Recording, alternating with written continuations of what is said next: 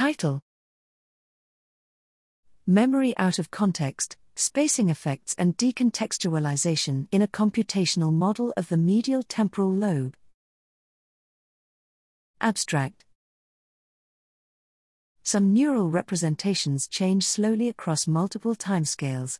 Here we argue that modeling this drift could help explain the spacing effect, the long-term benefit of distributed learning, whereby differences between stored and current temporal context activity patterns produce greater error-driven learning.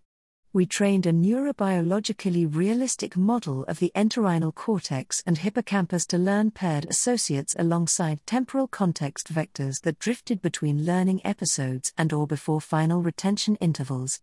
In line with spacing effects, greater drift led to better model recall after longer retention intervals. Dissecting model mechanisms revealed that greater drift increased error-driven learning, strengthened weights in slower drifting temporal context neurons, temporal abstraction, and improved direct cue-target associations, decontextualization.